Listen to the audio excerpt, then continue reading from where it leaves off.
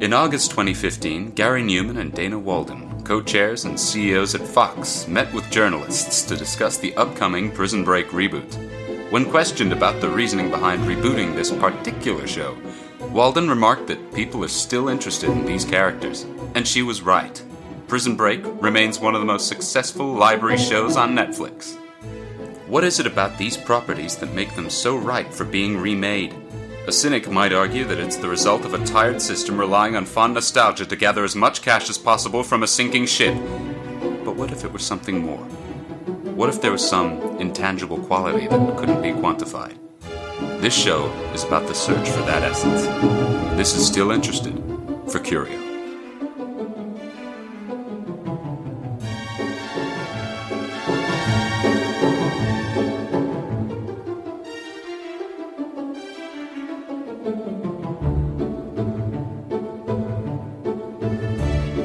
Hello, and welcome back to Still Interested, our TV and film reboot remake podcast for Curio. I am, as always, Ben McAllister. And I am Jackson Newsted. And joining us this week, we have a very special guest. A very special guest. Hello, I am Nuala Chappell, and I'm here to watch Footloose, the remake. Wow. Amazing. Yeah, we just burned into it, yeah. There you go. We usually do a thing where we're like, oh, what's the movie we just watched, Jackson? And we kind of like just riff on it for a little while. I'm sorry, and then we're I like, clearly don't know your podcast. I'm sorry, yeah, that's I went fine. for it. We've, of course, just watched Footloose, the 2011 remake of the, what was it, 1984. 1984 classic by Yeah. Kevin Ross. Bacon, John Lithgow, Sarah Jessica Parker masterpiece. Here we are in 2011. We got the remake. And Craig Brewer, the That's director right. on this one. The man who had his hands all over this football. Yeah, okay. That's a good way to describe it. So, shall we get right into the notes? Nuala, you've just watched your first movie with the Still Interested kind of template in your mind. How did Yeah. you find the experience? Like, I love this movie, and it sort of made me step back and realise a lot of the points that should make me not love this movie. No. Like, Look, let's not start shitting on the movie just yet. Yeah. You know, it's a good time. We've got a whole podcast to get into. That's our second act climax. I'm sorry. You've ruined the whole structure. All right, so straight in, I was thinking like, oh, this is different. Because if you remember in the original movie, I don't know how, like, when did you last see the original, Nuala? Because in the original film, the opening, like, hard opening of the film is a bunch of feet, like, zoomed in on the Yeah, feet, yeah. while Kenny Loggins fucking Footloose plays. Yeah. It was a couple years ago that I saw the original, Mm-hmm. and I've seen the remake so many times that it sort of clouds how I remember the original. Now, how many times do you think? Look, honestly, This is something we haven't hit on yet. honestly, so earlier this year, I'm gonna was need a was number, very... Noah. Just a number. I'm This is all we sorry. need, just a number. I'm going to need a number before a story. Okay, this story needs to come first. Earlier this year was a dark day for me, which was the day that Footloose came off Netflix. So no longer, when I had a bad day, could I come home and put on Footloose. Your so sole it's decreased. viewership couldn't keep it up there, I guess. Jesus. It, Just it you really, alone. it really did. Well, there's this one I girl would from say- Australia that watches it like 3 times a month, but like, there's like nothing else. I would no other say hits.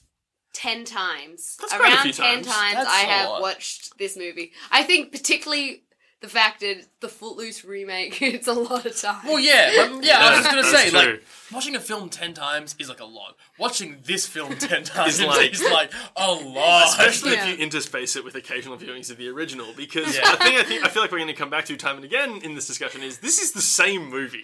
Like this is the first is the time same. we've had this Glad you're problem. getting in earlier this, It- yeah. it's exactly the same, except like it's set in around like 2010. 2011. The first thing that I've noted is I'm like, oh, this is a bit different from the original where Kenny Loggins was playing, and I was like, oh, it's just teens dancing at a party. But then, not 30 seconds later, we're hard in on the feet. So much feet. I fucking love that. Yeah, I mean, it's pretty. I love that. In fact, I put one good aspect, foot camera. Like, I just think that's not a usual way of filming for a sort of like a trashy teen movie. And I think that's that's quite interesting and like different. We start getting the font of everyone who's in like the movie, like the little on-screen text, and the reason I mention the font is because it looks very 80s, it looks very Footloose, and we've got a whole bunch of names and Miles Teller, Yeah. which Big is get. an interesting one. Big I mean, not at the time. I I feel like mean, this is sure. his breakthrough role, I mean, he's a but tall like boy, though. Big get I still. didn't know Miles Teller was in the remake of Footloose. But anyway, the point is everyone's very hot on Miles Teller right now because he was in Whiplash, Yeah. basically. So we've got some friends at a dance. We've seen a lot of feet. Now it's back to the people just dancing. All right, this is the first time I've noted, like, I didn't really hit on this in the original one so hard, and I feel like that's one of the key differences in this movie. I like to think, not me personally, but I have some friends who, like, know how to dance. And I mean, like, professionally, like, some of the professional dancers. I have never been at a party like this, where the kids are just sitting around, crushing beers, like, watching each other, one after another, bust moves out in the fucking middle of a car park. Something like intensely like upsetting about these teens just again and again dancing on top of this like just patch of beer. There was just like huge puddle of beer, and they all insisted on dancing in it, and it sent my eyes to hell. There's just crushed red cups everywhere. It's such classic. We're in an American high school here. Well, that is something. No, we are in the South. We're going to come back to that, but like. Yeah. It is a tonal shift in the 27 years it's been since the original of this film. The first one was in the South. It was in the South, but this is in the South. I feel this is like, what do you mean by traditional and stereotypical? Like, it's in this movie. Yeah. Like, I feel like in the 1984 one, it's like feet dancing. You're like, oh, this is a dance movie. This is about dancing. Yeah. You watch this film, you get a little set piece. The connection between dancing and sin is immediately made. Yeah. Whereas, like, in the original version of this movie, like, it was just kind of implied. People were talking about it, people were worried about it, but they were always shown to be kind of ridiculous. Yeah. In this movie, it's like, these kids all went out dancing and drinking, and guess what? They fucking died in a horrible car crash. And it is graphic. Because that's it's horrible. spoilers. Yeah, okay, like, rolling into it, like, I wrote down here, like, this film doesn't start with a fucking car crash, does it? Yeah. And my next line is, holy shit, because they do. They literally, so, like, in the original film, we have this whole backstory, which we find out, like, an hour and 10 into, like, the hour 45 film, that, like, Ariel's brother had died with a bunch of other kids in this car crash. While they were drink driving. They drink driving and they over this bridge. They had a crash and then fell over this bridge. Yeah. In this time, we get this car driving along and they're all drinking in the car, and playing the original Kenny Loggins Footloose, by the way. The original 1984 version with that 1984 intro text, the fucking 1984 ass music, and then this dude goes and like kisses this girl on the front seat of the car, looks back. There's like bright headlights and they crash head first into a fucking truck, and the car explodes. It is the car fucking bursts into flame. It is like an almost hilarious shift in tone. Like it's almost on the level of something that you would do in a parody. Like how quickly it shifts from like fun, happy teens dancing to Footloose now into like teens dying in a fireball. It's just this film is trying to make a statement, dude. Like I feel they thought it was the only way in 2011 they could convince people that a town would ban dancing if they like had this really you saw the graphic horror. scene. You literally are in the car as the crash happens. Yeah. So it's really trying to position the audience. That's a good point though, right? Because in both movies, the same thing occurs. Just in this movie, they show it to you. I feel like that is a tangible difference between 1984 and 2011. Yeah. The way they construct the movie. Less elegant storytelling. Yeah, just more like, oh, we want to make them really feel these teens died. Let's make them live it. Anyway, so we roll on from this explosive accident into a nice sermon from the Reverend Shaw Moore. Is it still Shaw in this film? It's still Shaw Moore, played by the inimitable Dennis Quaid. Well, I would have said that to you had I not seen this film, but the man has some sins to atone for. He really does. We have Dennis Quaid delivering this sermon. Basically, like, this is like a couple of days after this car crash, and he's immediately addressing this town, saying things like, we have other children to raise, and like convincing them that like we must be as protective as we can. We get the Council of Town Elders. It's a bunch of old dudes deciding on what happens with the town. Dudes. No, Nuala, one of them is black. So you know what? You can't levy that criticism at this movie, because if there's one thing it does well, it is tokenism.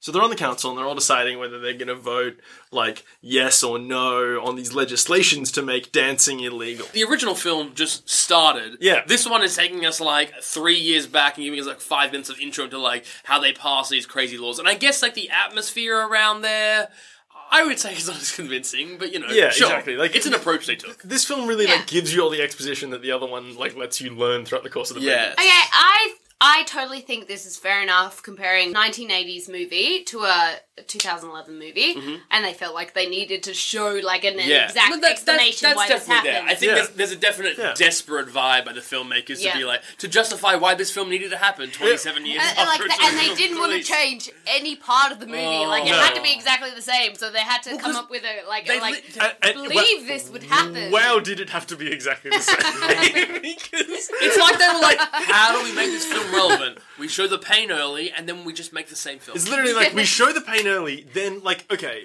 I don't want to get ahead of ourselves here. So let's just roll on. This is a joy to uncover. Okay, so now it's now it's 3 years later, and Ren is arriving at the bus stop. And the first thing I'm going to note here, 2011 Ren versus 1984 Ren. Dude. This Ren is fucking jacked.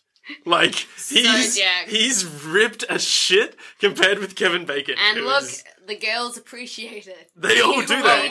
All right. Okay. No. Okay. Before we go any further, now there's something I need to address, which is the Chapel girls, Nuala and Grace. Your disdain for Kevin Bacon. The man is a sex symbol. That's true. The man is very attractive. Okay, I don't think that extends to me. I can appreciate him. However, damn, Ren McCormack in this movie is Kenny Wormald. Kenny Wormald. That's an interesting name for a human to have. Yeah, so the girls really appreciating that. That certainly becomes a recurring element of this movie, and can you blame them? So, we meet Wes and Lulu right out of the gate, rather than meeting them way later like we did in the original movie.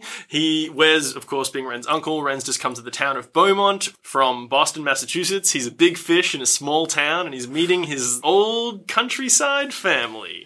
Yeah. And there's Wes and Lulu giving him the rules of the house. Wes is like, we eat burgers every Saturday. The only thing I ask is that you do your homework. And I think that pretty much sums up the scene. Yeah. We also get, like, real quick that, like, Ren is really good with engines this time. Oh, yeah. A new character trait is that the boy can make a car purr. Yeah. In fact, I totally glossed over this. It's my first title pitch for this movie, which I think is pretty good. When Ren pulls up on the bus and he gets out and he sees, like, Wes and Lulu's car and the 2 little girls are in the car, one of the little girls leans out the window and goes, "It's Ren! He's here!" And I think that pretty much sums up what happens in the town of Beaumont. He rocks up and everyone's like, he certainly is. It's He's Ren. from Boston, weird, strange man. And he's here. So there we go. What I thought was great is just the classic country back music that goes through this entire movie. Anytime they're like, he's in a small town, they have the same. Well, I mean, that's backtrack. That's what I was saying earlier. Just like the vibe of the South they've gone for in this film. Like, there definitely was you were definitely in the South in the original film. This time though, every time they can, they are playing that fucking Ozarks music sort of thing. Yeah, dude. Yes. And they are just coming down so hard, and it feels like. The earlier film felt like sort of middle South, of the heartland of America. You know what I mean? Yeah. It felt really.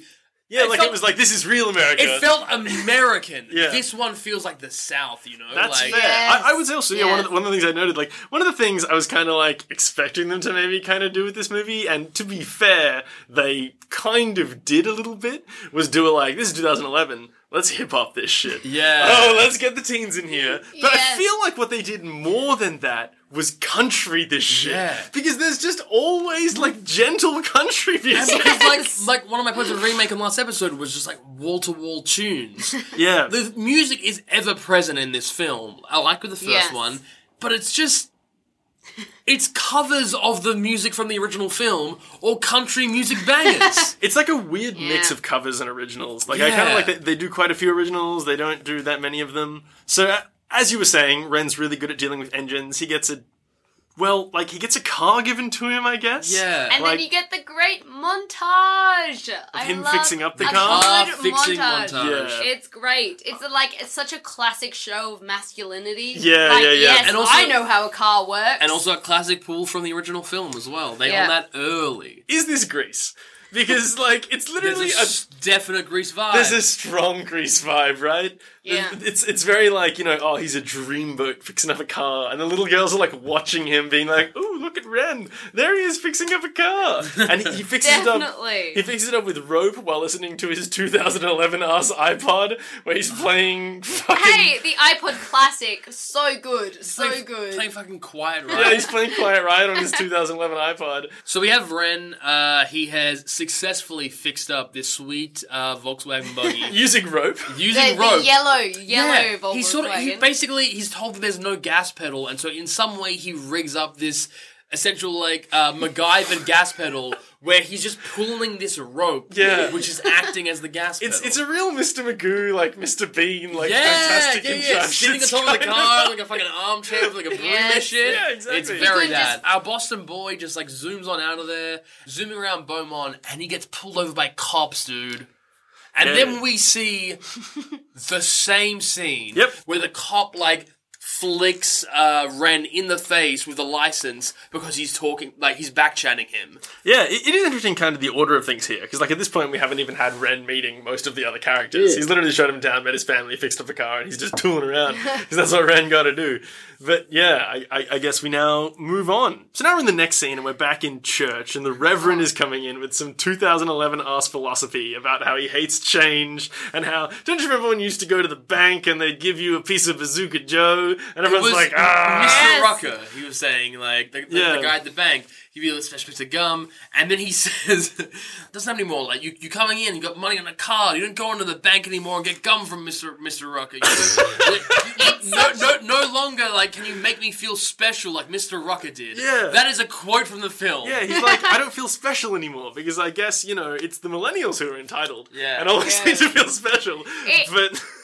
It's so much like religion hating progress. Yeah. This is... Which is going to be a recurring theme. It's such a recurring theme. That, like, technology is the evil person here. So I guess, like, this is the start of the first movie. Where Reverend Shaw is like, dancing leads to sex and sex leads to death. The last 6 minutes was, like, pointless. Like, just skip over it. Just like, literally all just fucking... Yeah, if you know someone listens to the podcast, just tell them skip over literally, that part. Yeah. If you heard the original episode of this podcast, you don't need to listen to any of that. So Ren meets Reverend Shaw and the school principal after church. Wes is introducing him, and he's being like, this is my nephew from My Boston. sister's son, is what he says. Yeah. Which I, like... It's kind of weird to me. Is that a burn? Like, is that a burn? I mean, he's not my nephew. Yeah. He's my sister's son. Yeah. You know? No, I think it's just like... Exposition. You know, my nephew was a little bit more distant, where he's like my sister's son, because... Later on, my dead sister's son. Exactly, like I'm the sister of his mother, and that's why I'm closer than my wife is to him. Like, that's our connection. So, but then I love my wife doesn't like him. Listen, in the next couple of days, you're going to come to realize my wife doesn't like this boy as much as I do. But no, that's because it's my dead sister's son. To be fair, that's and not only her nephew. That's not to say that my wife doesn't like him. She's actually very nice to him also. I'm all about this kid, though. Yeah, he's my dead sister's son. Yeah. I'm going to be the important character in this family dynamic. Okay, so the first thing I'm noticing here about Wes, as we kind of already discussed, he is way more of a protagonist in this movie. Like, in the original movie, he's kind of like Ren's shitty uncle who's like, why you gotta get in trouble, Ren? You're stirring up trouble for me in this small town. You know, I'm just a small town guy and you're making things hard for me. And in this movie, we're immediately like, oh, this guy, he's sticking up for Ren. You know what? Yeah. He's okay. Because the principal is like, I've heard you've already had some trouble with the law. And he's like, really? He got in trouble for playing his music too loud? Yeah. Like kids do? I was shocked by that. Yeah, because like in the original film, like the uncle was just like, oh, Ren, why you gotta cause trouble with his family, you piece of shit? We're taking your mom and you in. Fuck. So, fucking straight away we're meeting Rusty, Ariel's best friend, and Ariel's all like, oh, I gotta go over to Rusty's house because we have to do our science project all night. Gotta have a sleepover. Yeah, and Rusty's all like, it's definitely gonna take us all night. Straight away we're getting kind of like a Latinx vibe of Rusty here, as opposed to fucking Sarah Jessica Parker. Yeah, true. It's a definite vibe she's bringing. It's a definite little bit of diversity that they throw in. I think they definitely like had an approach to that sort of thing, like the recasting of Woody sort of thing as well, and like, you know, like I think they're definitely trying to. They took some active moves towards casting. I mean, all like people of trying color. to tick some boxes, I would say. Like, I'm sure they were like, well, here we go, and like rather than investing in these characters for anything of importance, they're just gonna like. So, there will be one black guy. Yeah. There will be one slightly South American lady in the principal cast, Yeah. and that's like the first part of the contract. Yeah. Yeah. But I, like, two of the remakeability points were rebellious teens and drag racing. So for this next scene, I wrote down rebellious teens and drag racing, lol. Yeah, highly relatable, right? Well, like, because like the funny thing is, like that whole drag racing thing was off the back of the iconic tractor scene from the original film, and like this time they were like, no, fuck it, it's about drag racing. Yeah, we know what's up. It turns out the thing she was lying about needing to go to Rusty's house was to go to a fucking demolition derby where her boyfriend Chuck is driving a little fucking rally car around a track with a bunch of other dudes, and he's like, "Bitch, get in here and wave that flag out the window," which she does. And, like, it's clearly a very dangerous situation. Yeah, we basically have a car sequence where, like, after winning his race, Chuck gets this high school age student into his car and then just, like, speeds around this track with her, like, half out the car holding a flag. My only thought to this is that it's nowhere near as impressive as Ariel's, like, mid-car transfer. Car-to-car aerial stunt. Fucking the original film. Yes, absolutely. Another thing that we would be remiss not to address is how, as they open up on the demolition derby, we just have to get our shots of the two lead females walking across the screen, just being like, check out these butts. And then they're walking down the stairs to go get on the track, and there's a guy sitting there, like, holding his 2011 ass flip phone, and, like, as the girls walk past him, he's like, what? And, like, just turns his phone towards their asses. And then, like, his wife, like, slaps him or something. Is the implication that he already had the camera app open? Like, because he's literally, like, he's not like, oh, shit. Boop. He's literally, like, holding his phone, and he just, like, turns it towards the girls and is like, nice. Maybe it was, like, an early invention of, like, Facebook Live or something like that. Yeah, Like, wow. Hey, guys, just down here at the Speedway. We got some... Oh, my God, check out these butts! So, anyway, yes, we've got some drag racing going on. And I just wanted to note, as Ariel is going around in this car being all crazy and Rusty's getting mad and leaving, afterwards Ariel's walking out, and the first thing I thought about this was like, so this is a town where they ban dancing because a kid got in a car crash, but they allowed demolition derbies. Even though a kid got in a no, they allowed like drag racing in a town where a kid died in a car crash. I feel this is in a nearby rowdy town. Like, because we can from the movie later on. There is a nearby rowdy town. A very nearby town that allows dancing. I mean, it would have to be, because like the hypocrisy of being like, listen, those kids went dancing, got in a car, and then had a car crash and died. They're not dancing, but you better believe we're going to double down on drag racing in this state. And not just drag racing, but as we learn later, demolition derbies, where they literally crash cars into each other for fun. But we can't worry about this right now. I think we gotta move on. In the back of the trailer. Yes. With the Ariel and Chuck. I wrote down the quote, You're my rebel child. I'm not a child. Prove it. Yep, Ariel's hanging out in a trailer with Chuck, and he's all like trying to go lower, and she's like, "Whoa, yellow flag!" Yellow flag, which I guess is their safe word. Yeah, whatever. It's because he's a race boy, and all he understands is race flags. Yeah, I guess like everything in this movie has to be red light. Yeah, exactly. So then all that awful shit that Nuala just described happens, where he basically is like, "I'm gonna call you a child unless you let me smash," and she's like, "Go on, close the door, let's smash." Yeah, he says like something which pisses her off, and then he's like, "Hey, come on, you know what we're like. I'm a man, and you're my rebel child." Yes. Oh. Yep, it's pretty bad. And then Chuck guilts Ariel into having sex with him. Well, and then it's instantly followed by like an acoustic version of "Where have all the good men gone?" Yeah, it's as it cuts in on Ren. It's I need a hero, right? Like it's literally I need a hero. So she's in this situation where she's being, in a shitty kind of relationship, and then we get Dreamboat Ren fixing a car while we just get fucking, what is it? What is the quote that I wrote down where I was like, this is actually not a bad title pitch, even though it's a great song? It's "Where's the Streetwise Hercules?" Or just Streetwise Hercules, which I think describes Ren pretty accurately. Yeah, that's definitely, true. Definitely. But it's just like he's a sensitive boy, but at least he's masculine enough to know cars. Yeah, that's true. Yeah, listen, he might dance, but the man knows how to build an engine. Exactly. Look, you can feel okay about being attracted to this guy, ladies, because not only is he a sensitive dance boy, he's also a fucking cool dude who knows how to fix old cars. Oh yeah, and he's from Boston, the big city. So after the scene where Ren's fixing a car, we come to understand that Ren's mum's dead, and that's why she's not in the movie like she was in the original, because he puts her photo up.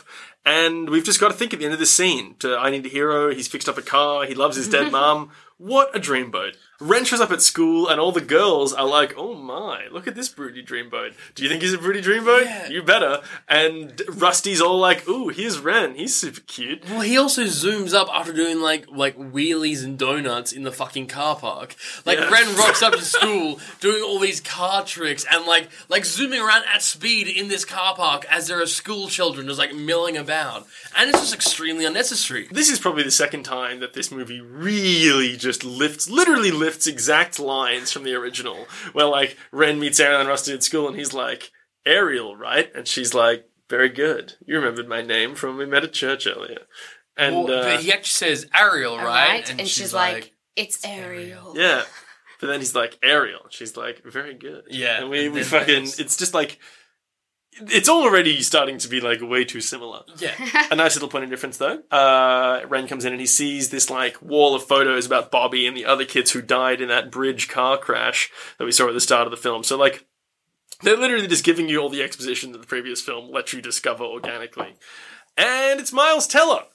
Yeah, he just rocks up. Man, okay, dude. So this is when Ren meets Willard, like in the original movie. We see, like, Willard give him shit, and he's like, you look weird, like, you're not from around here. And then they just trade some kind of, like, vicious burns at each other for a while. But I gotta say, like, it's way more believable when they meet than when they meet in the first movie. Like, it goes on long enough, and, like, it feels a little bit more like the way humans interact. And also, like, forgive me if you disagree here, I just feel like Miles Teller is so likable in this scene. Oh, yeah. Like, you just 100%. Instantly are like, this is a cool guy. I totally agree. In fact, I put as MVP of the movie is Willard. Yeah. Like, I just think of the movie, he's definitely the character that I like the most. Yeah, I completely agree. He's fantastic in the scene. You just instantly are on board. Like, he's all like, it's fucking Miles Teller, man.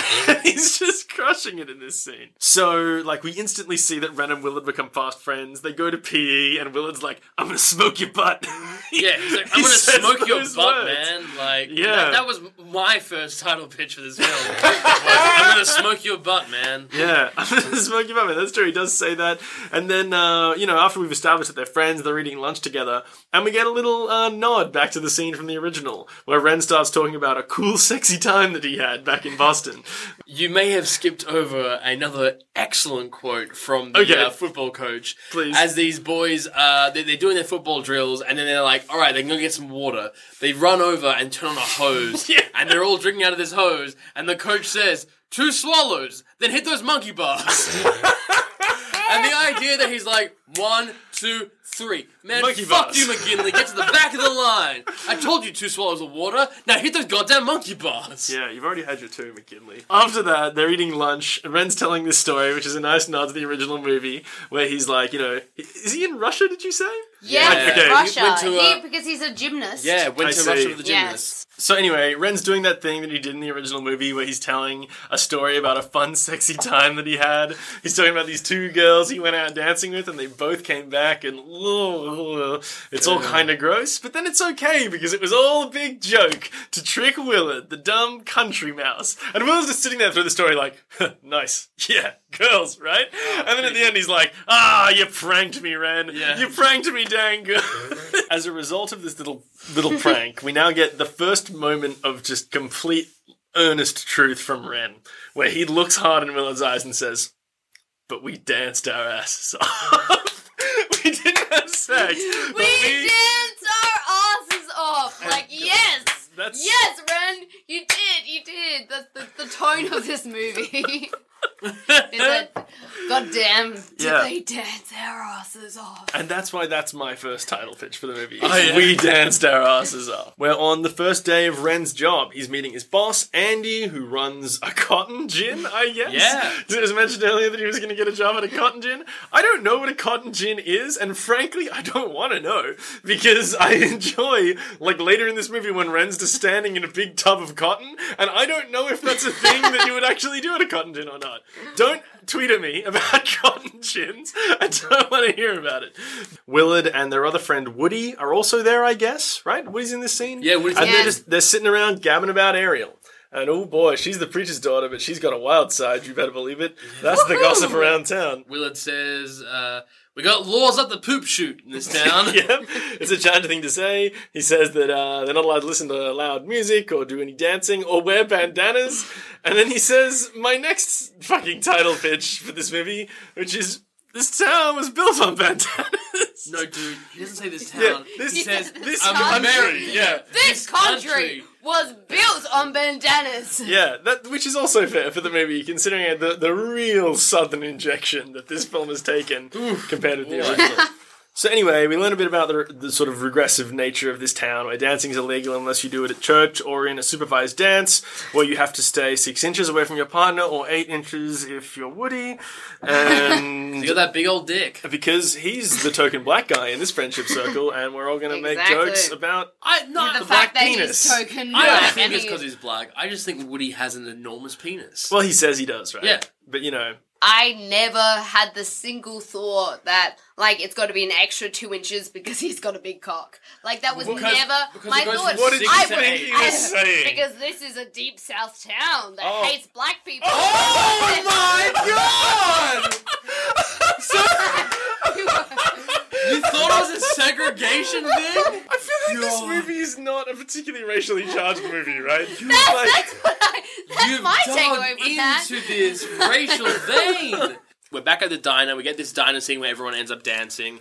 There's a cop hanging around. The same cop, I think. The one cop in the town. The one cop. This dude, like, drives away, and then they start playing this music, so they can, and they all start having a dance, tearing up the field. The way they start dancing is so funny. Like, I've noticed, like, this is the scene for me where the movie really starts milking the ghost of the first movie. Because it's literally like, from here, there are, like, up to this point, we've seen borrowed things, bits of dialogue. The structure's been kind of different.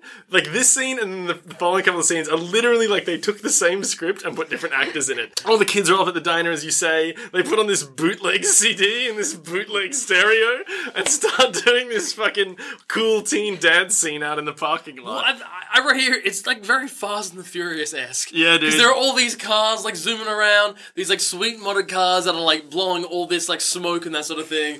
And they're all, like, zooming around, setting up this arena, which is just so they can, like, dance and get down, dude. Yeah, like, dude. That's all they care about. It's some 2011 hip-hop ass dancing. It's like Ren's dancing around doing his whole thing. Because Ren's not in this scene in the original movie. Yeah, no. It's just Ariel at the diner. Yes. And then Ren rocks up and starts, like, kind of shimmying his Popping body and locking a bit, over too. Ariel, who looks at her boyfriend Chuck, who is there. Yeah.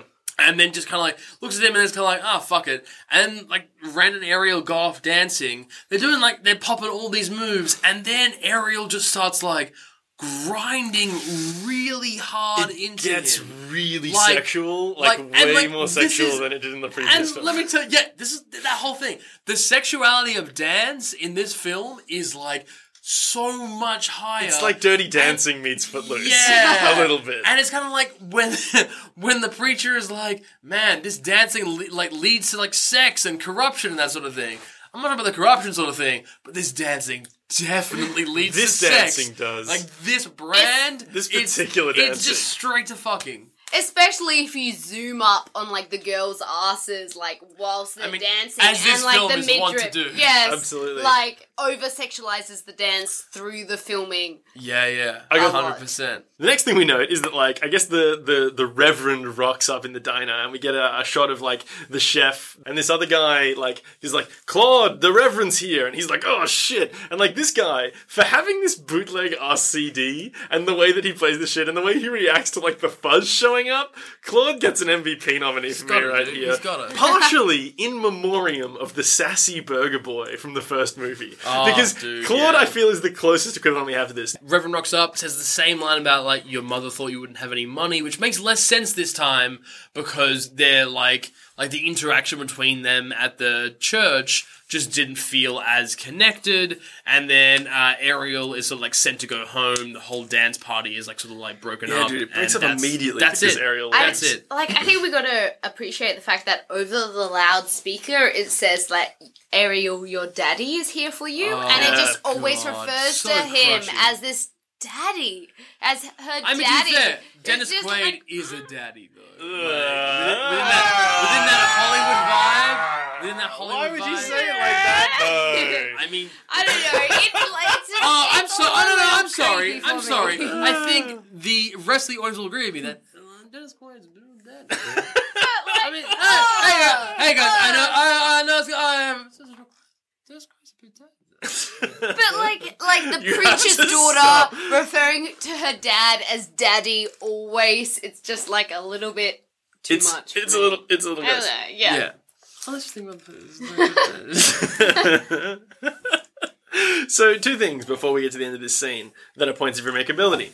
When Ren's all grinding up on Ariel and Chuck sees jealous boyfriends being dicks. And dancing teens. And dancing teens. Okay, we've already had dancing teens. We've had dancing teens. We've got rebellious teens. We've got jealous boyfriends. We've got drag racing. We've got teen romance. My word, are they hitting these It's things? the same film, though. Yeah, I mean, that's true. I mean, That's at this true. point, we should just scrap it because it's the same film. You know what? All of them, everyone we said, they all get ticked. No, they all Jackson, do. Jackson, there's a specific point that doesn't, and we're going to come to that when we get there.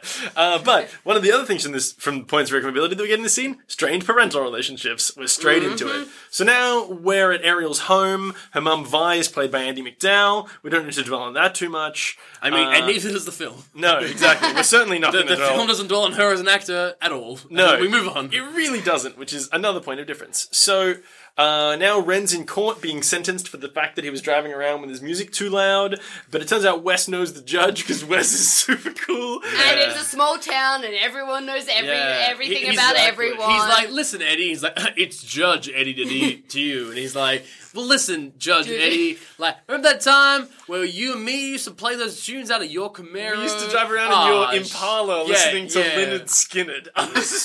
And then Judge Eddie's like, fucking go on, Wes, alright. So Ren gets his sentence commuted. Wes has to get an MVP nominee early. Just for that. The fact that he locks down the fucking town courthouse. And the bailiff, dude. The bailiff who has brought Ren in looks so upset. No, it's not the bailiff. It's the cop that pulled him over. Oh, is it? I thought, It's whatever. It's like the same sheriff dude. cop, yeah. But like, my point is, this cop has pulled this kid over Yeah. and been like, you smart dogging kid. Here's a fucking fine for like disturbing the peace. see you in court. I'll see you in court. And then rocked up and then being like, you piece of shit. And then Judge Eddie's like, you can walk. And he's like, Judge, are you kidding me?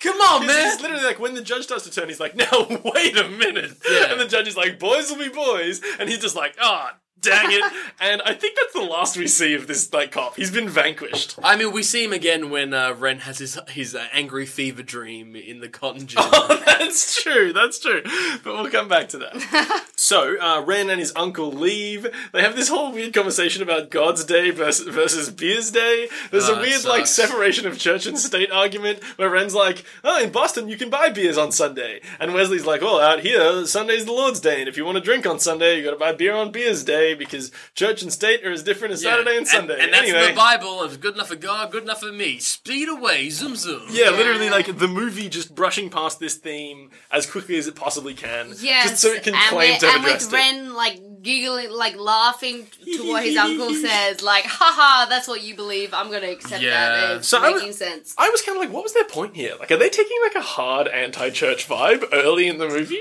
Like, Yeah, that's kind like of maybe, crazy. you know, because I feel like from the first film you definitely get like a pro-church vibe, Yeah, I think. yeah, definitely. Yeah. Ariel's hair is always perfectly curled. Like, That is exactly, nice. always exactly the same, perfectly curled. I mean, which is such a classic, like trashy trope. Yeah. She's definitely, I feel. like, very conventionally attractive and, like, a very kind of, like, she's the every girl. Everyone knows Yeah. what girl Yes. looks like. This girl. But the important thing is here, we have the same bit of script as when Ariel rocked up to his previous Ren's job. place of work and was like, yo, Chuck wants to see you, come hang out. Also, I volunteered my time to come here to speak to you. Bye, see you then. That's literally it. The it's dialogue that is whole just thing. lifted. So we come into Chuck's dad's raceway. What which is Ren has been summoned to. Ren's been summoned there. It's the same raceway as we saw before, where Chuck was racing around. Apparently, it belongs to his father, who we never meet, but, you know, whatever. That's fine. The dialogue lifting does not stop from the It does original not. script. Because, like, Chuck faces off against Ren and he's all like, you're a fag, aren't you? And Ren's all like, Only assholes still use the word fag. This movie, like, taking what approximates a stance on homosexuality. Like, look, they could do a lot more, but they at least try. So, okay, so we get this scene, which is reminiscent of the first one, where Chuck faces off with Ren, and they say all that stuff, and then he's kind of like, you're gonna race me. And Ren's like, oh yeah, I'm gonna race you? And then, like, Chuck walks over and gets in a tractor. And you're like, oh, this is a direct callback to the original movie where they did that really weird, really long tractor chicken scene. And then you're like, oh, cool, this is happening. And, okay, so Chuck starts driving the tractor towards Ren. And you're like, Ren's just going to stand there? Is Chuck just going to run him down with the tractor? Like, is this just like a reference to the chicken scene, but Ren's not on a tractor, and Chuck's going to turn away in the last moment, and we're going to see that Ren has nerves of steel? But no, the whole purpose for this tractor is for Chuck to turn like 270 degrees and move like 4.5 meters forward and point at a line of buses that have just been sitting there the whole time, that, like, out of frame, that none of the kids have decided to mention. And there's all these buses, and he's like, we're going to race these demolition derby buses. And indeed they do. Indeed they do. I underlined in my notes, where did these school buses come from? Isn't this expensive? Who are these other people? Do they have all this time, or only when they need to emasculate someone? They're like, listen, I'm real busy. Like, you need. Oh, we gotta emasculate the new kid. Like, oh, fuck! All right, yeah. All right, my 24-year-old friend. What did you say, Dad? Let's all take time off school to go race the new kid. These random school buses that we all have. Like, well, I mean, to be fair, Chuck has probably haunted a number of schools in his time. That's true. And it's probably just taken a He's bus accumulating. from He's accumulating buses, right. He has one bus for each school that he's haunted and, like, pressured a 17-year-old girl into sex at. And so he's got 4 so far. He's hoping to get that 5th from Beaumont, though, because that Beaumont bus is hard to get. In the circles he runs in. Yeah, exactly. That's bingo, baby. Exactly. And it's like, you know, if you look at the stats of the buses, like the Beaumont bus is like a little more acceleration, a little less weight, so it tops out earlier on the Mario Kart tracks. Chuck is like, we're gonna race buses, you're gonna race me in my bus. And then he's like, okay, I guess I could do that. And then Chuck starts giving him like instructions on how to race the bus. Like, is there like, you want to go here, you want to go here, you gotta look out for these things and look out for these things. Because they're driving in this big figure of 8 track demolition derby ass vibe, where like it's a race, but also you can knock out the other cars, as we later learn. And so then they're like, okay, this is all happening very quickly. And as Nuala kind of intimated, there's all these extra people there just getting in these random buses. I guess there's 4 buses altogether. 4 buses. Yeah, and they start doing this big, like, figure 8 race. Before that happens, we get another nod back to the original script, where we get Willard and Woody simultaneously explaining how to drive a bus to Ren. It's awful, and we won't dwell on it. But, like, why remake that? Like, why are they like, this need... Hey, a 2011 audience needs this. Like, anyway, moving on. It's the same script. Okay, so it's a 3-lap bus race instead of a game of chicken. So the race has begun. Ariel takes off her green top to use it as a flag because she's wild and crazy. Basically, Ren just, like, A-teams the fuck out of all these kids, where, like, he's, like, juking it with them with his cars, and, like, he hits the brakes and they go, like, careening off little ramps. But everyone's okay in the end. Until...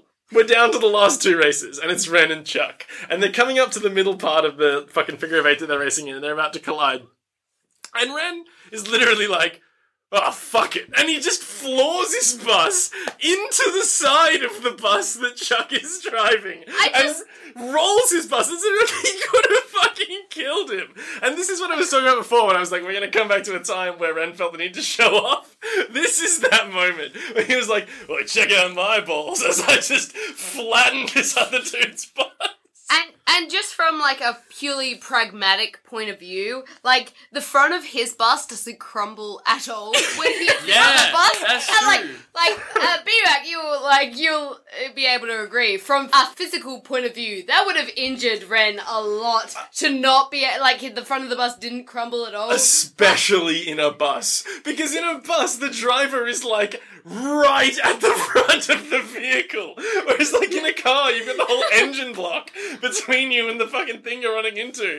He literally just smashes crashes face first into the side of another bus. Ren should be dead. That should be where, like, this movie goes. Yeah, it should be where this movie ends. And But unfortunately, it's another car crash, everyone. That's the point. Don't dance, you fucks. there are a lot of car fires in this movie. Yeah.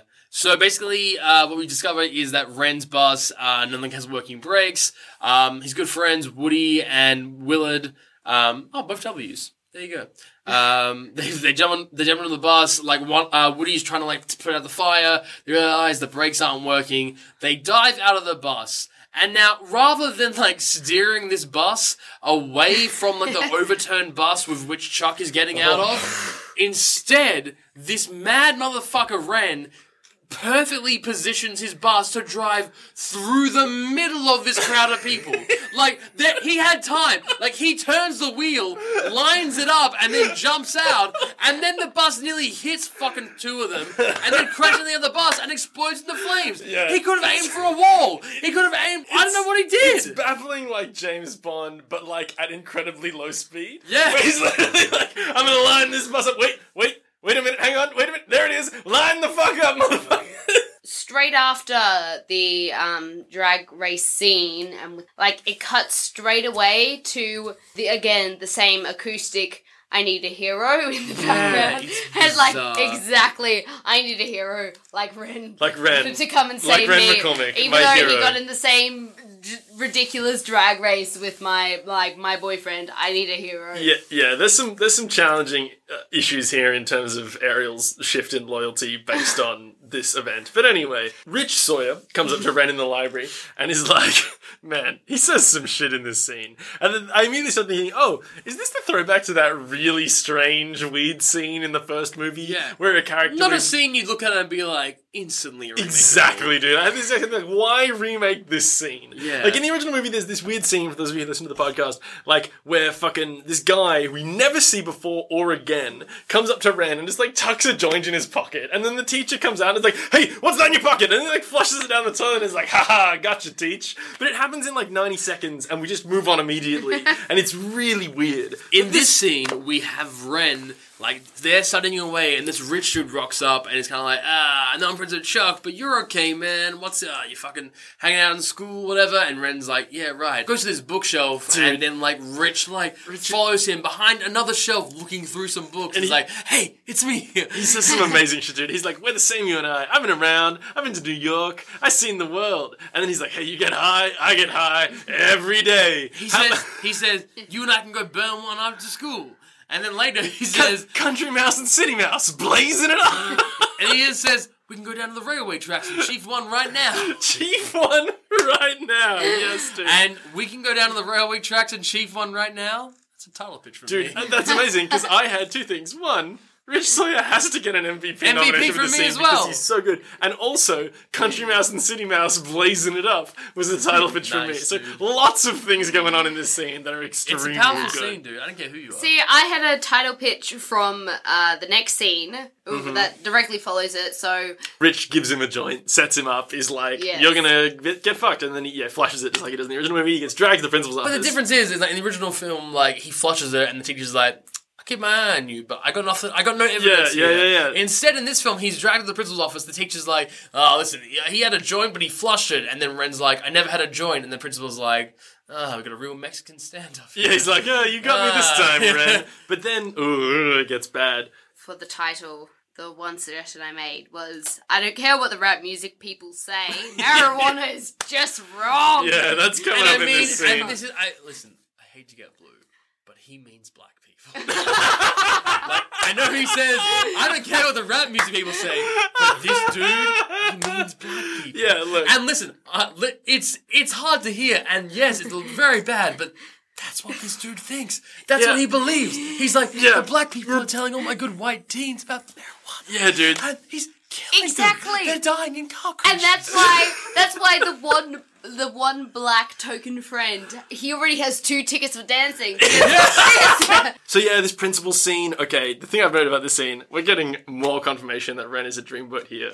Because the principal is like, you can tell me if it was Rich Sawyer's weed, right? And Ren's just like, I ain't no snitch. Yeah. I don't smoke weed. Fuck you, old man. And then the guy's like, I knew your mother. I knew how she got into trouble. And he's like, don't you fucking talk about my mother. And he storms out and just really gives it to this dude, but also in a way that, like, you feel is not just disrespectful. Well, you know?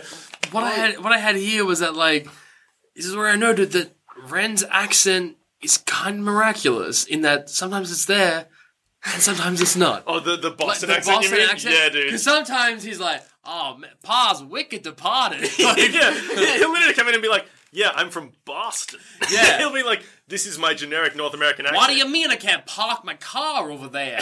And then, like, a second later, he'll be like, hey, how's it going? Like, This is my generic North American accent Yeah. until I say the word Boston. yeah.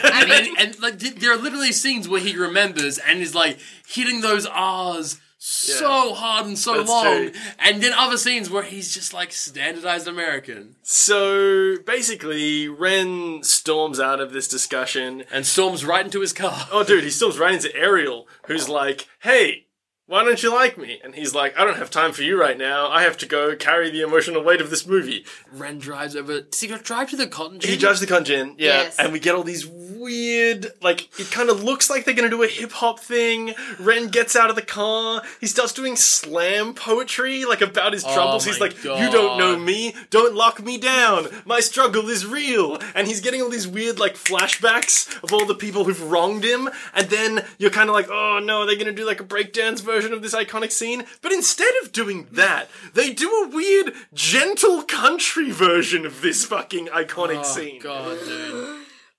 I had here, this angry montage is very bad and I hate it, and Kevin Bacon was better. Yo, absolutely. That's my dude. vibe. See, I had here, hell yeah, we are here to dance out some feelings, motherfuckers. Yes. Because that's what we're here to do. So- And I love the fact that, like, there is this perfect, like, gymnast pole, Yeah. and he does some serious gymnastic moves. Listen, the gymnastics and like some of the pirouettes that motherfucker does, incredible. I love it, very good.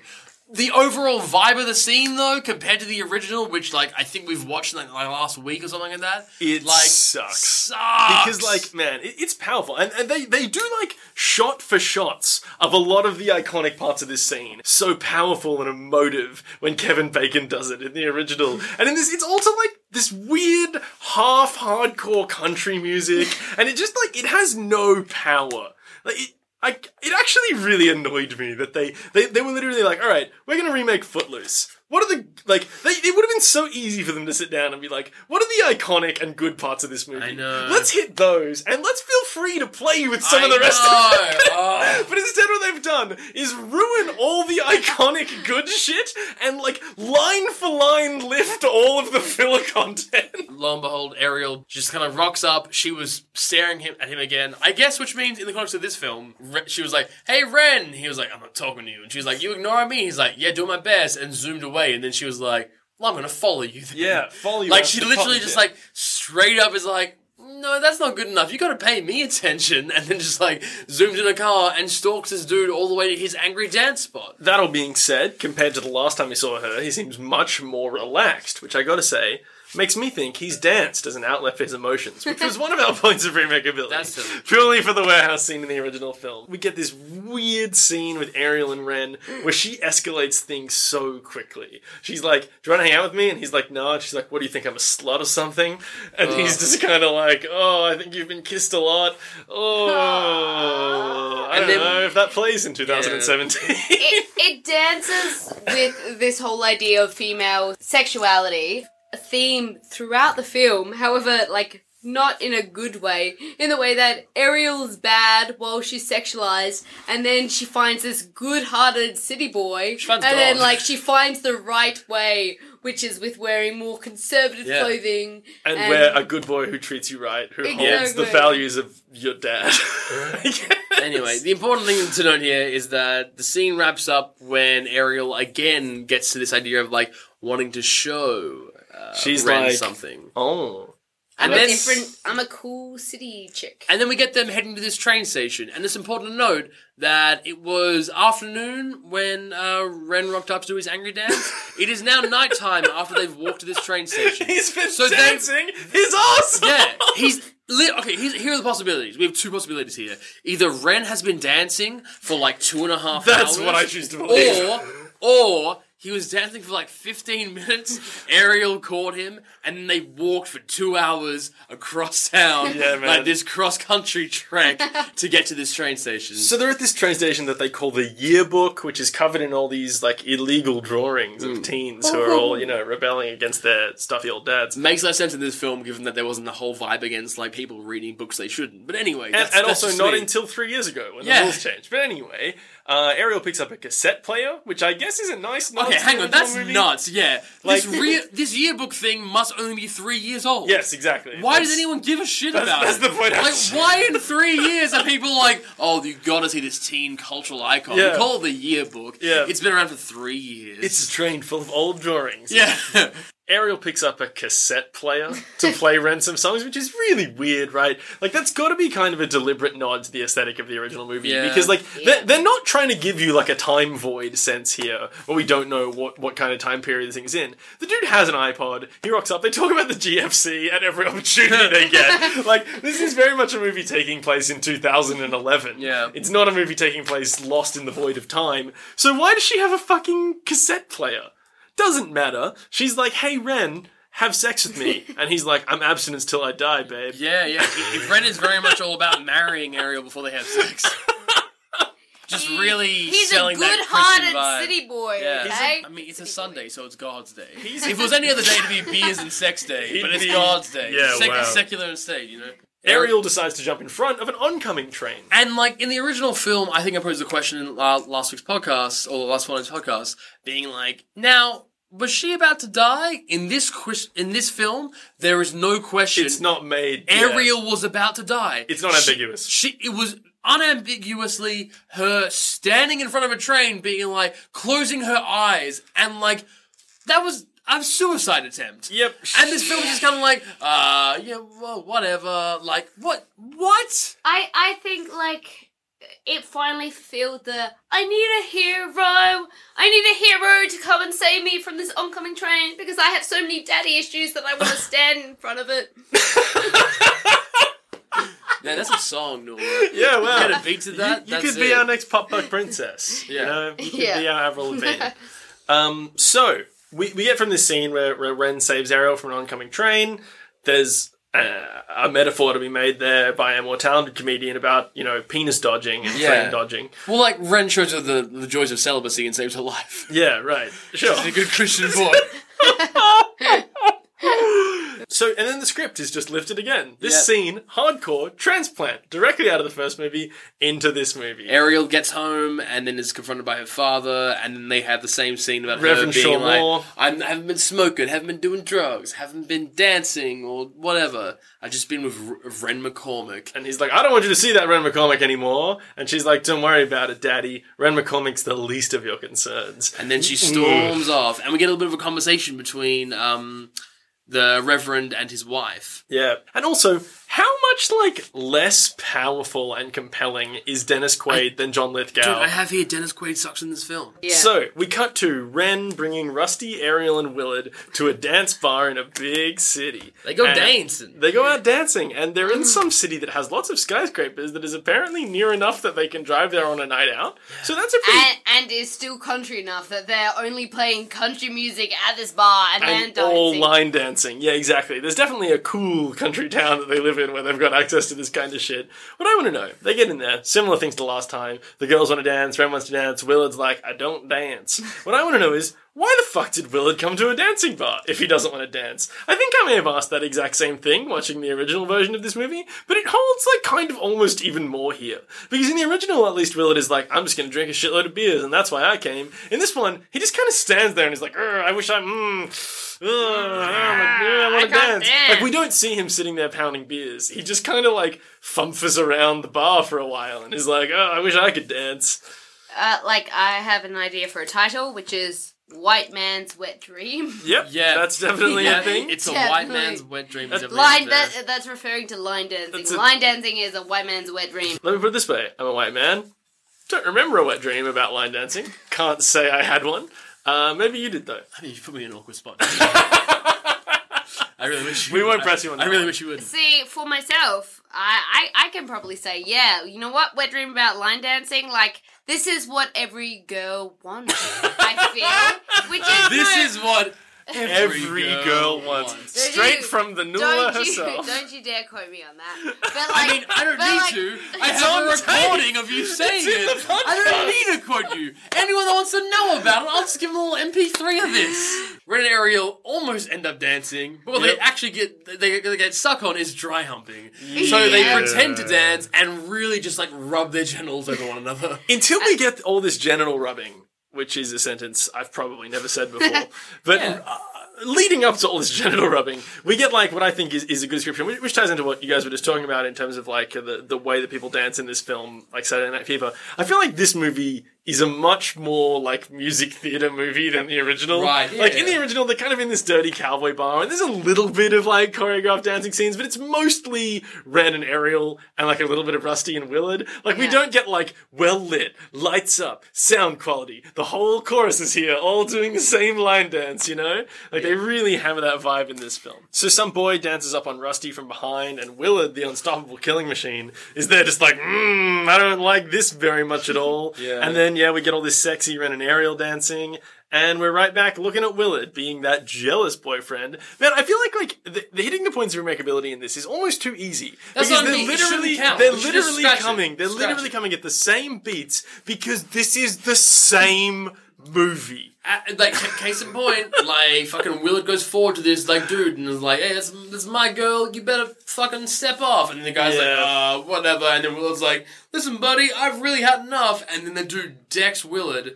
But dude, this is awesome. And then this is way different. One point difference is Rusty grabbing a glass grabbing a bottle and fucking like glassing this dude. Rusty bottles this guy across the back of the head, like the guy passes out. This is a serious crime. It is a serious crime. Like, listen, aggravated assault with a deadly weapon. It can't be seen as being cool. It's like it's grievous bodily harm. Oh, aggravated assault with a deadly weapon. At least.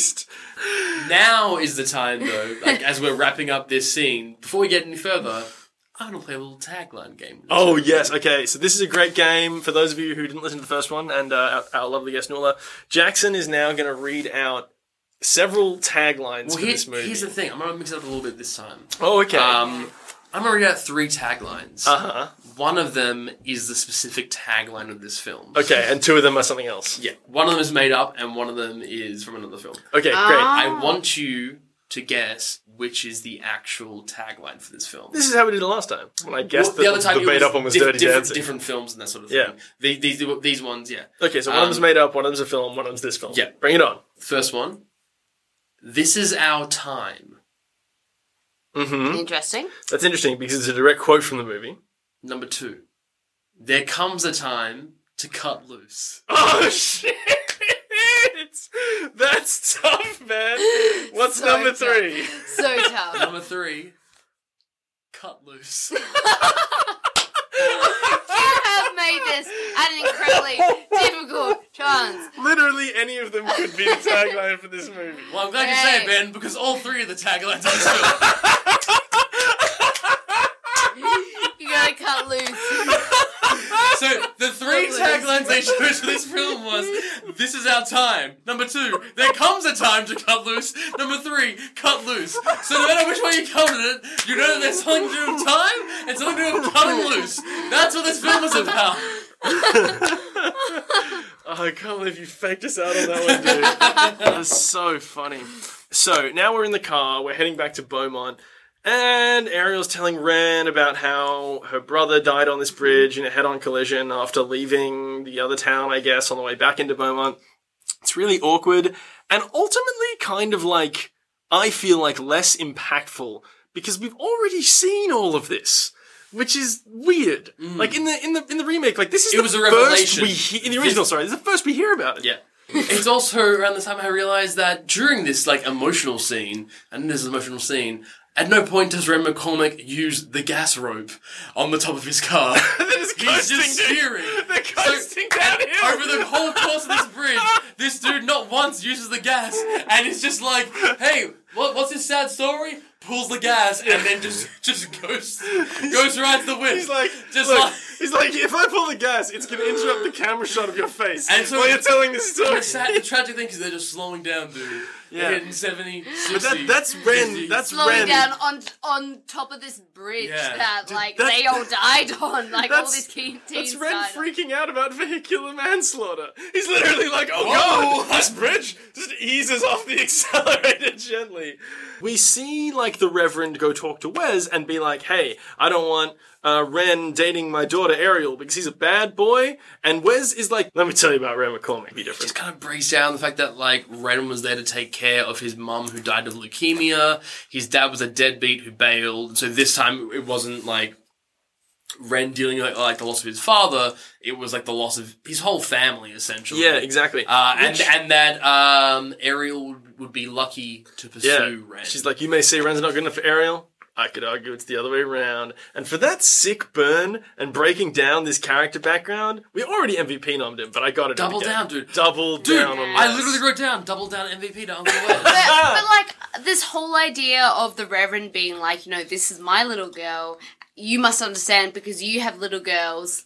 They don't fight it enough. Like that's the idea. It's like a bit creepy, this is my daughter, and I want to protect her. Not having Ren's mum in the movie and having her die of leukemia, so like Ren has actually kind of got some very tangible loss that can like at least compete with Ariel's fucked up like situation. Like in this movie, they clearly have deliberately like ramped down Ariel's stakes and ramped up Ren's. I would say they've ramped down most of the female stakes in this film. Yeah, absolutely. But they're kind of like, they're trying to justify the thing that we criticized in the original of like, why is Ren the main character of this movie? Yeah. They're trying to justify it by giving him more. I feel like a better choice would have been making Ariel the main character of this film. Of course. So now we're at the town council scene. So now we're at the car wash, and Ren's washing his fucking cool, ancient Volkswagen Beetle, and they're there talking with Willard about how there's no wet t-shirt contests in town, which is unnecessary. And then Willard's all like, "Oh, you could organize a dance." And Ren's like, "Damn, we should organize a dance, Willard." And then they have like, yeah, it was something that I had. One of the points of remakeability from the last movie. I believe I had naked boys hanging out in the shower. That's pretty close. This is the closest thing we're going to get in this movie, which is Willard and Ren dancing around in the car wash, like spraying each other with a hose and having a nice boy-on-boy wrestle. And we get Willard, and we get Woody, and we get Ren going to the town council. Basically, we have a town meeting, and they call out, and they're like, "Any other orders of business?" And then Ren says nothing. I thought this was going to be his whole big appeal. And then I was like, I guess he was maybe just like scoping out what was going on. Yeah, that was the vibe, right? It kind of looked like they were about to skip over the scene where all the like kids are campaigning and trying to get signing, and they were just going to go straight to the town council scene. And I was like, oh, that's cool. Actually speeding things along a bit. But no, instead they've added content. They've just added an extra scene. What we have here is Ren heading up to the Reverend and his school principal. Mm-hmm. Listen, if his goal is to get a dance happening, he goes about it in a very strange way. Yeah. So in this conversation, he's basically just kind of like, "Yo, I'm in a position for a dance, and so, get used to it, fucking old boys. Get used to it." Yeah, literally like... And it's like, why would that help? Why are you antagonizing the people that are going to vote on whether you can or can't? Exactly. Instantly, like, antagonizing his opponents... and just instantly giving them warning of the fact that he's doing this thing. After these guys leave, we get probably the most, just perplexing and aggressive line of dialogue in this movie, where Ren just grabs Willard by the collar and says, "Listen to me, you corn-fed hick. If I'm gonna go in front of the council, you're gonna learn how to dance." Yeah.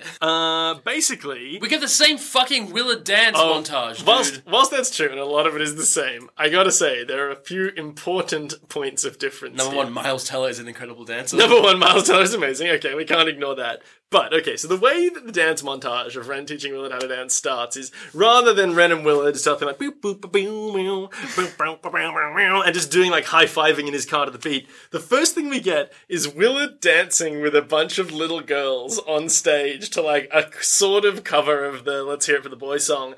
The thing that fucks me up about this scene, right, is not Willard dancing with little girls. That's kind of cute, and then they end up kind of being there. And that's kind of a nod to him dancing with Ren's little cousins in the original. The thing that's fucked up is Ren has, like, manipulated these little girls into becoming criminals. Like, literal criminals. Because they're out here dancing and listening to lewd music when they're not supposed to. And their older cousin is like, hey, come commit some crimes with me in this field, little girls. And they're like, yeah, sounds great. But yes, we get a montage similar to the original montage of Willard. It's a great dance montage. He's learning how to dance, and goddamn, I love it. Yeah. I love it. His transition to suddenly being able to move his hips, it's fantastic. It's so good, and Miles Teller can dance like a motherfucker. So now we're back to Ren. He's hanging out in his house. He's got his fucking petition. Lulu comes in, and we get a scene where this is like a surrogate scene for the scene in the original movie where like Ren's talking to his mom, and she's like, why do you care about this dance so much? But this is just like the thing we were kind of alluding to before about them raising Ren's stakes. Now it's his aunt who's in there, and she's like, I know your mom's died, Ren. Why is this dance so important to you? And he's like, because I spent so much energy trying to save my mom, and it didn't work. So now I want to do something for me. Yeah, and she's like, I know about hard work. You know, your Uncle Wes, he's selling cars in the GFC. It's in the recession. Yeah, this is happening. They needed that nod to the fact that there's been a recession. Exactly. Okay? It's a hard time. It's the second one, because earlier when Ren meets his uncle for the first time, and he's like, can I get a job working in an auto shop? When like he gets him a job in the cotton gin, his uncle's like, in this economy? You're lucky to have any work. Now we're hanging out with Chuck and Ariel, and I don't want to talk about this scene. Yeah, so we had to have the same scene again where basically Chuck and Ariel go off one another. It seems like Ariel's breaking up with Chuck. They get into a verbal fight. It's Ariel immediately punches seen him, and then like Chuck grabs her, throws her to the ground. She picks up like a fucking crowbar or something, like smashes out his windscreen and then his lights, and then he grabs her and like punches her in the face and like throws her to the ground again, and then drives away. And it's just kind of like, why did we need this whole scene again? Well, we had this scene the first time.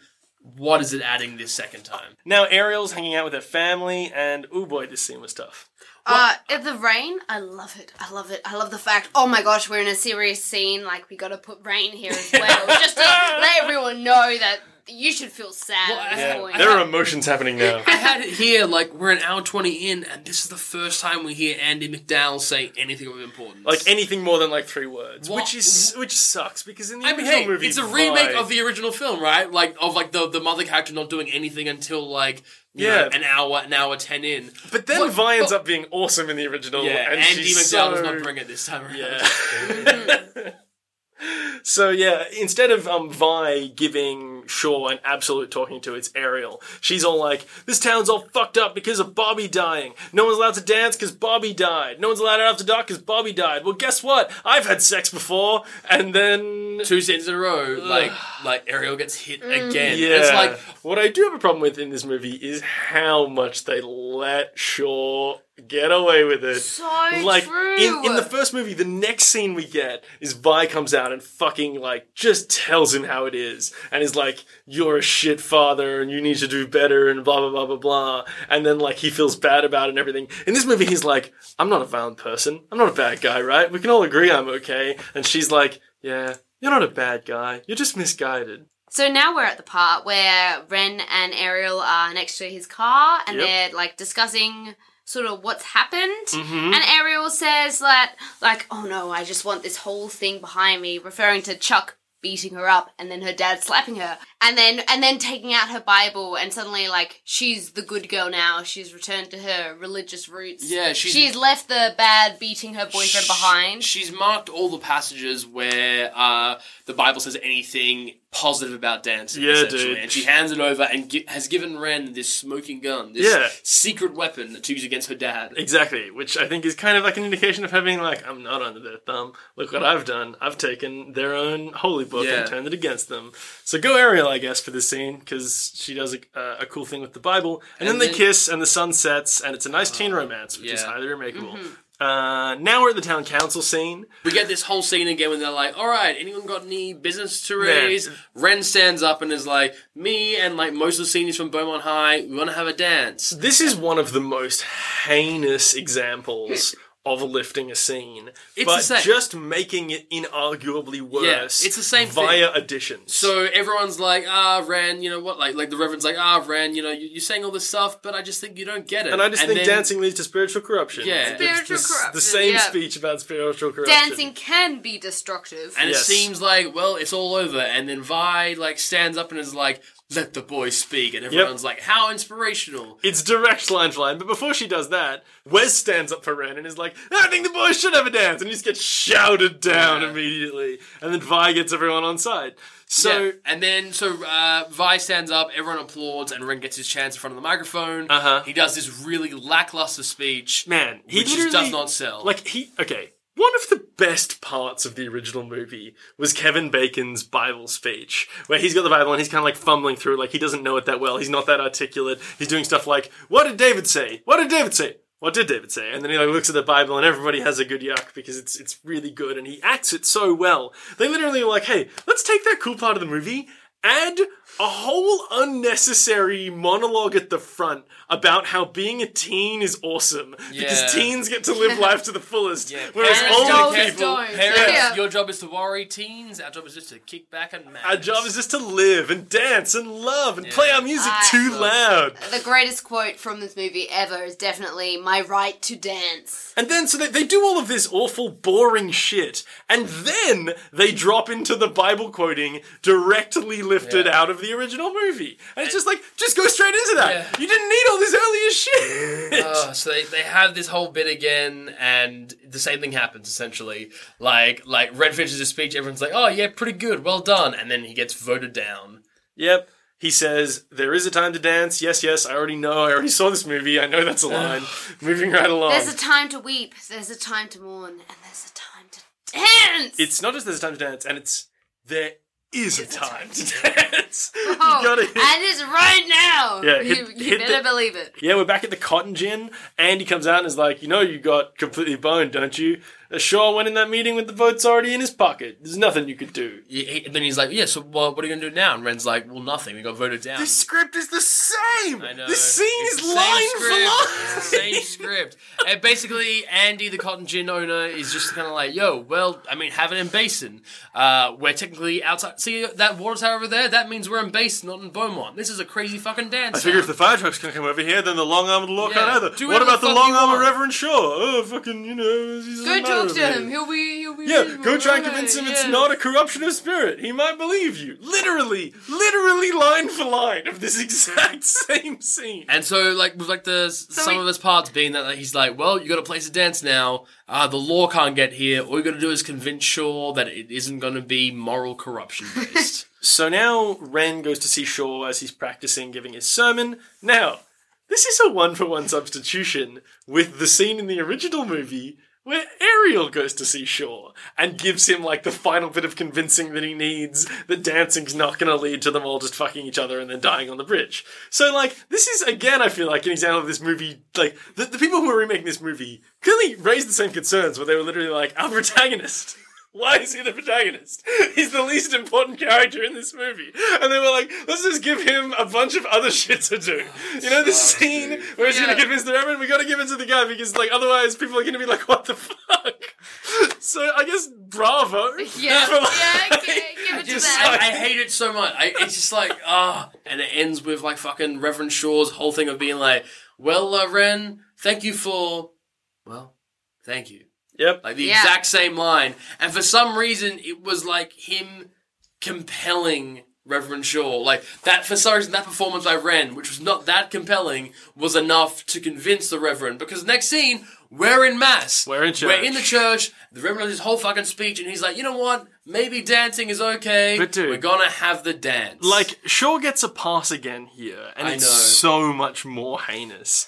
Because, like, at no point has anyone given it to him for his bullshit. So what we get now is a montage of the kids fixing up the place Yes. that they're gonna have the dance, right? It's so great. But the thing that fucked me up about this montage was, why is this montage so low energy? they just fucking won. Like, they just won. They just got the Reverend to be like, have your dance, I don't care. And in the original, the kids are all like, yeah! And they're all like fucking 80s pop doing up this fucking dance hall. In the original, they find out in the same way in a church and like are unable to respond because they have to be like all somber in church. Why did this film do it the same way again? Why not in a council meeting or something?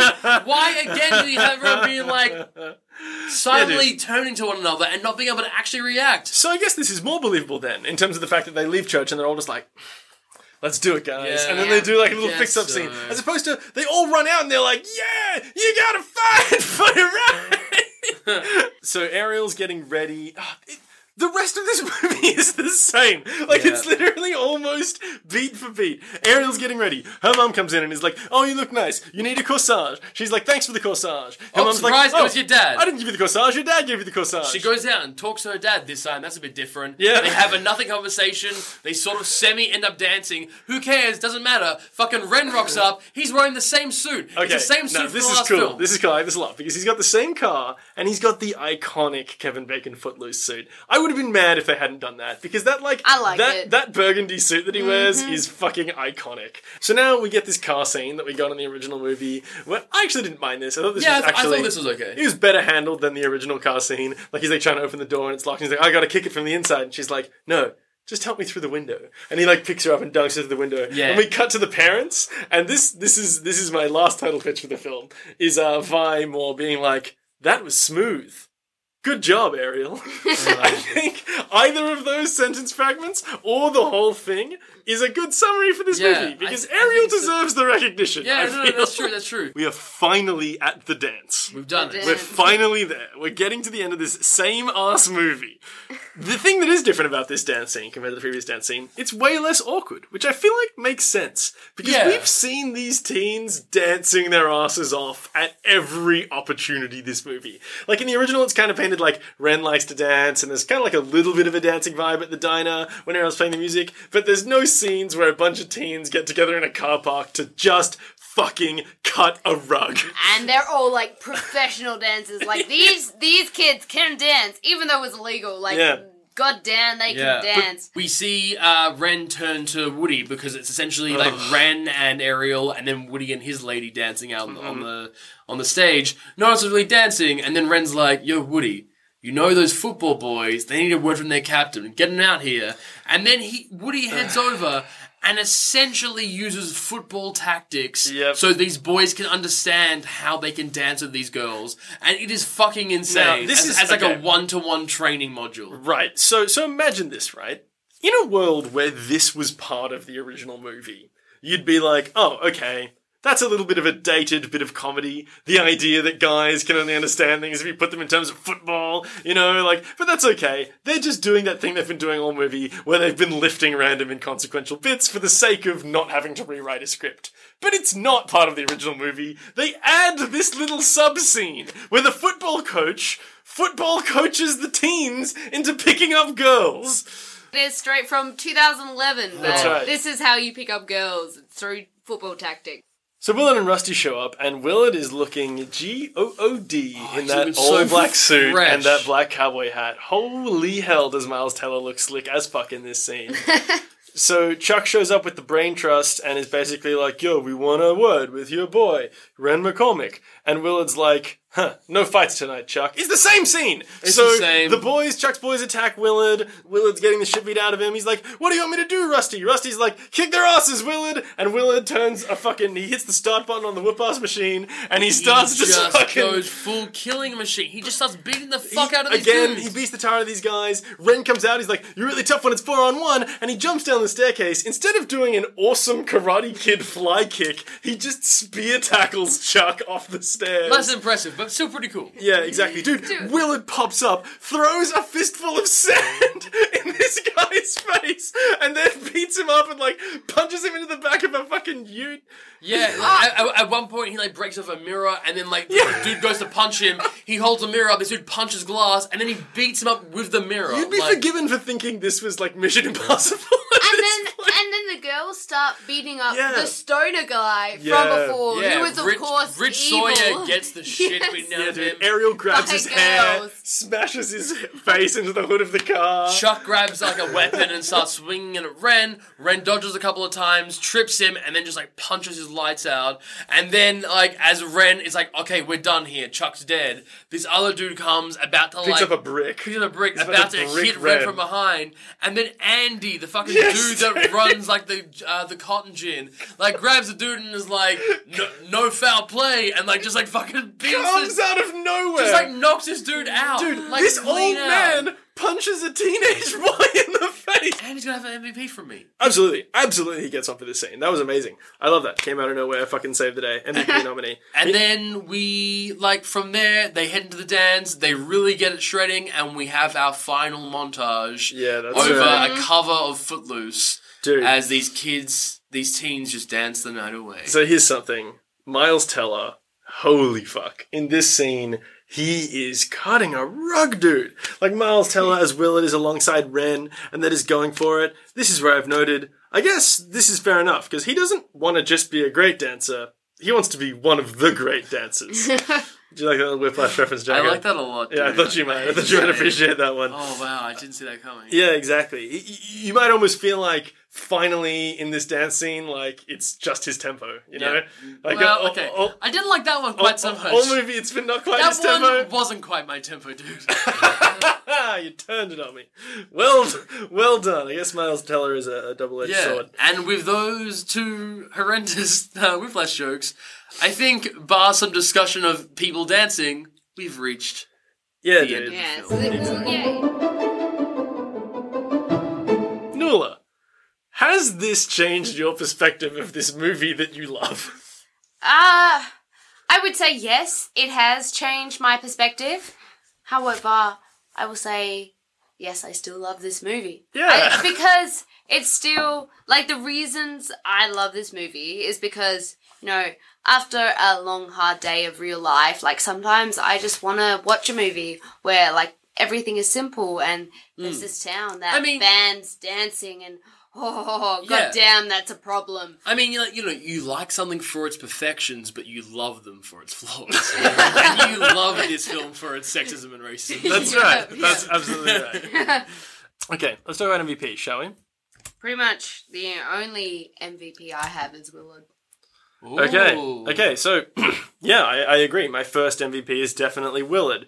It starts really early in the movie, the first time we meet Willard, when he comes in and is so likable in all of those scenes with Ren. My next MVP, Claude from the drive-in. Nice. For having Gotta have it. having the bootleg CD and the bootleg stereo. Definitely. And getting the party turned the fuck up. Next MVP, Wes. Yes, Wes. Wes is a good candidate for MVP of this Yeah, movie. Wes is a fucking hero. He does some great things later. He doubles down later. The next person I've got, interject if at any point you've got someone who overlaps. I've got, what's his name? Rich Sawyer. For saying, Dude, Rich Sawyer was a big MVP. City Mouse, Country Mouse, blazing it up. Dude, we can go down to the railway later and, like... Chief on down. Oh, so good. So then the last MVP I have is Andy. It's gotta be Andy. Yeah. Yeah, it's Andy or Wes for me. Oh, so, I mean, in that moment, it's gotta be Andy. Yeah, Andy for that final punch. Absolutely. Yeah, Saving definitely. the day. Definitely. So out of all those people... You guys are forgetting Willard. Yeah, Like, you're that's forgetting true. Willard all okay, this. Like, now- he's just... He is just your country bumpkin that's so lovable. And he can't dance, and then he learns to dance, and damn, can he now dance! Here's my thing about Willard. I very much get where you're coming from. However, there wasn't an individual moment for me where I thought he was, like, really crushing. I thought he was really strong throughout the film, but there wasn't that, like, sort of MVP magic. And so I would exclude him. In my mind, I view the MVP as kind of like the best actor at an Oscar, you know what I mean? But, like, it's definitely, However, like, best supporting. well, You know? you know what? For Willard, I wouldn't even go that far. I would say it's more like a Lifetime Achievement Award. So Yeah. over the course of the film, he did a lot of really worthwhile things, but never really quite got the nod for me to actually win MVP. You know- but he gets a Lifetime Achievement for over the course of the film being consistently good. I see where you're coming from. I think we can give him... Yeah, you know what? Maybe we should add a new award to the Still Interested in W. I'm going to pull it out there. The Miles Teller Lifetime Achievement Award. Yes, That's way better. Miles Teller. That's way better than mine, so we're just going to go with that. Miles Teller Lifetime Achievement Award goes to Willard. Willard in this movie. Jesus. Played by Miles Teller. Yeah, exactly. But MVP, what do we got? We got Wes, we got Andy. Andy. Out of Wes and Andy, I like Wes. Andy. I think Wes was just like a real beacon of hope in this film.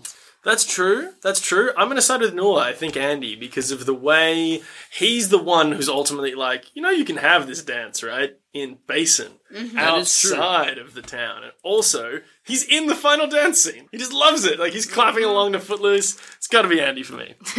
Should we move on to a little bit of trivia? Yeah, can you throw some trivia down my throat, please? Yeah, I'll throw you something trivial. Don't you worry about it. Okay, terrific. Gotcha. Okay, here's a bit of fucked up, if interesting trivia. Zac Efron was originally cast as Ren McCormick, but pulled out in March 2009 because he did not want people to think all he could do was sing and dance. And he went on to star in Charlie St. Cloud. So Interesting. Good for him. Look, you know what? I feel this film would have been so much bigger if it had been Zac Efron. Of course it would have. Oh, dude, that would have been insane. So much bigger. Instead of this unnamed gymnast. Yeah. It also would have been so much bigger if this next thing had come to pass, which was that Kevin Bacon was given the script, but could not find a role he was willing to play. Can you imagine writing a movie that Kevin Bacon turned down? Dude, why didn't he play Andy's role? Yeah, he absolutely. Would have been Or Wes. so good. Julianne Howe, who played Ariel, performed the stunt of riding on Chuck Cranston's car by herself. Oh, well, good on her. That's It not that wasn't interesting. an incredible stunt, so, Yeah, it wasn't I would incredible. brag about it. It was like, it felt dangerous at the time. Julianne Howe beat out several favourites, including Hayden Panettiere, Miley Cyrus, and Amanda Bynes for the part of Ariel Moore. That's fucked up. There's a world where this movie is Zac Efron and Miley Cyrus and Kevin Bacon in all the lead roles. Oh, dude, that's a different film. That's a different universe. See, I think Miley Cyrus would fit into this real well. Like, that whole, Southern vibe, that's her jam. Definitely Southern vibe, but actually I'm a city girl. Like, I can dance and You think I'm small town? I'm not. I'm Miley Cyrus. Yeah. My own trivia that I know from this movie is that the lead actress has featured her most notable role other than this is being the dancer on Dancing with the Stars. Like, reality TV show. Yeah. They have stars and they're paired with an actual dancer. Dancing with the Stars. And she's a dancer. She's one of those dancers. So she's a professional dancer. She's one of those dancers. It's funny because now she could be one of the stars. That's true. But could she really? In the film, Ariel takes her shirt off to start the bus derby. This is how, in the original script of the original Footloose, she was supposed to start the tractor race. So they did yet another thing they've lifted whole cloth out of the original script. Craig Brewer wanted to be a filmmaker after seeing the original Footloose. He loved the movie so much, he recorded the audio and listened to it while walking. So he audiobooked the 1984 Footloose. Dude, maybe that's why the dialogue is line for line. Because this motherfucker grew up This is amazing. Dude, that makes sense. listening to the fucking audiobook of the original Footloose. That's actually fascinating. We have a fun little game that we play on the show called 5 Degrees of Wentworth Miller. Based on the very popular 6 Degrees of Kevin Bacon, we're of the opinion that we can get from anyone in any movie to Wentworth Miller of Prison Break fame, and of course Dinotopia fame, one step closer than you can connect Kevin Bacon. So we like to do a little jippy jive here. And Jackson reckons he's already got it. Yeah, I might need a bit of internet assistance at one point, but I'm pretty sure I have it. I think there's a clear way through here. I mean, you got a lot of pathways. Yeah, okay. So, number 1, Miles Teller. Uh-huh. I'm with you so far. Melissa Benoit, who was in Whiplash as his love interest. Okay. Also, Supergirl. Okay. Supergirl to The Flash. Miles Teller to Melissa Benoit. Melissa Benoit to the dude that plays the DC's Flash. Whatever that dude's name is. Yeah. And then... Jesus, what is that dude's name? Not sure, because that dude links up with Green Arrow in that same universe, and you know that fucking Wentworth Miller plays Captain Cold in Green Legends Arrow. of Tomorrow! And Legends of Tomorrow! Oh my god, it's 3 steps, dude. Yeah. It's so fun. Still Interested is a production of the Curio Network and hosted by Ben McAllister and Jackson Usard. We are produced by me, Grace Chappell.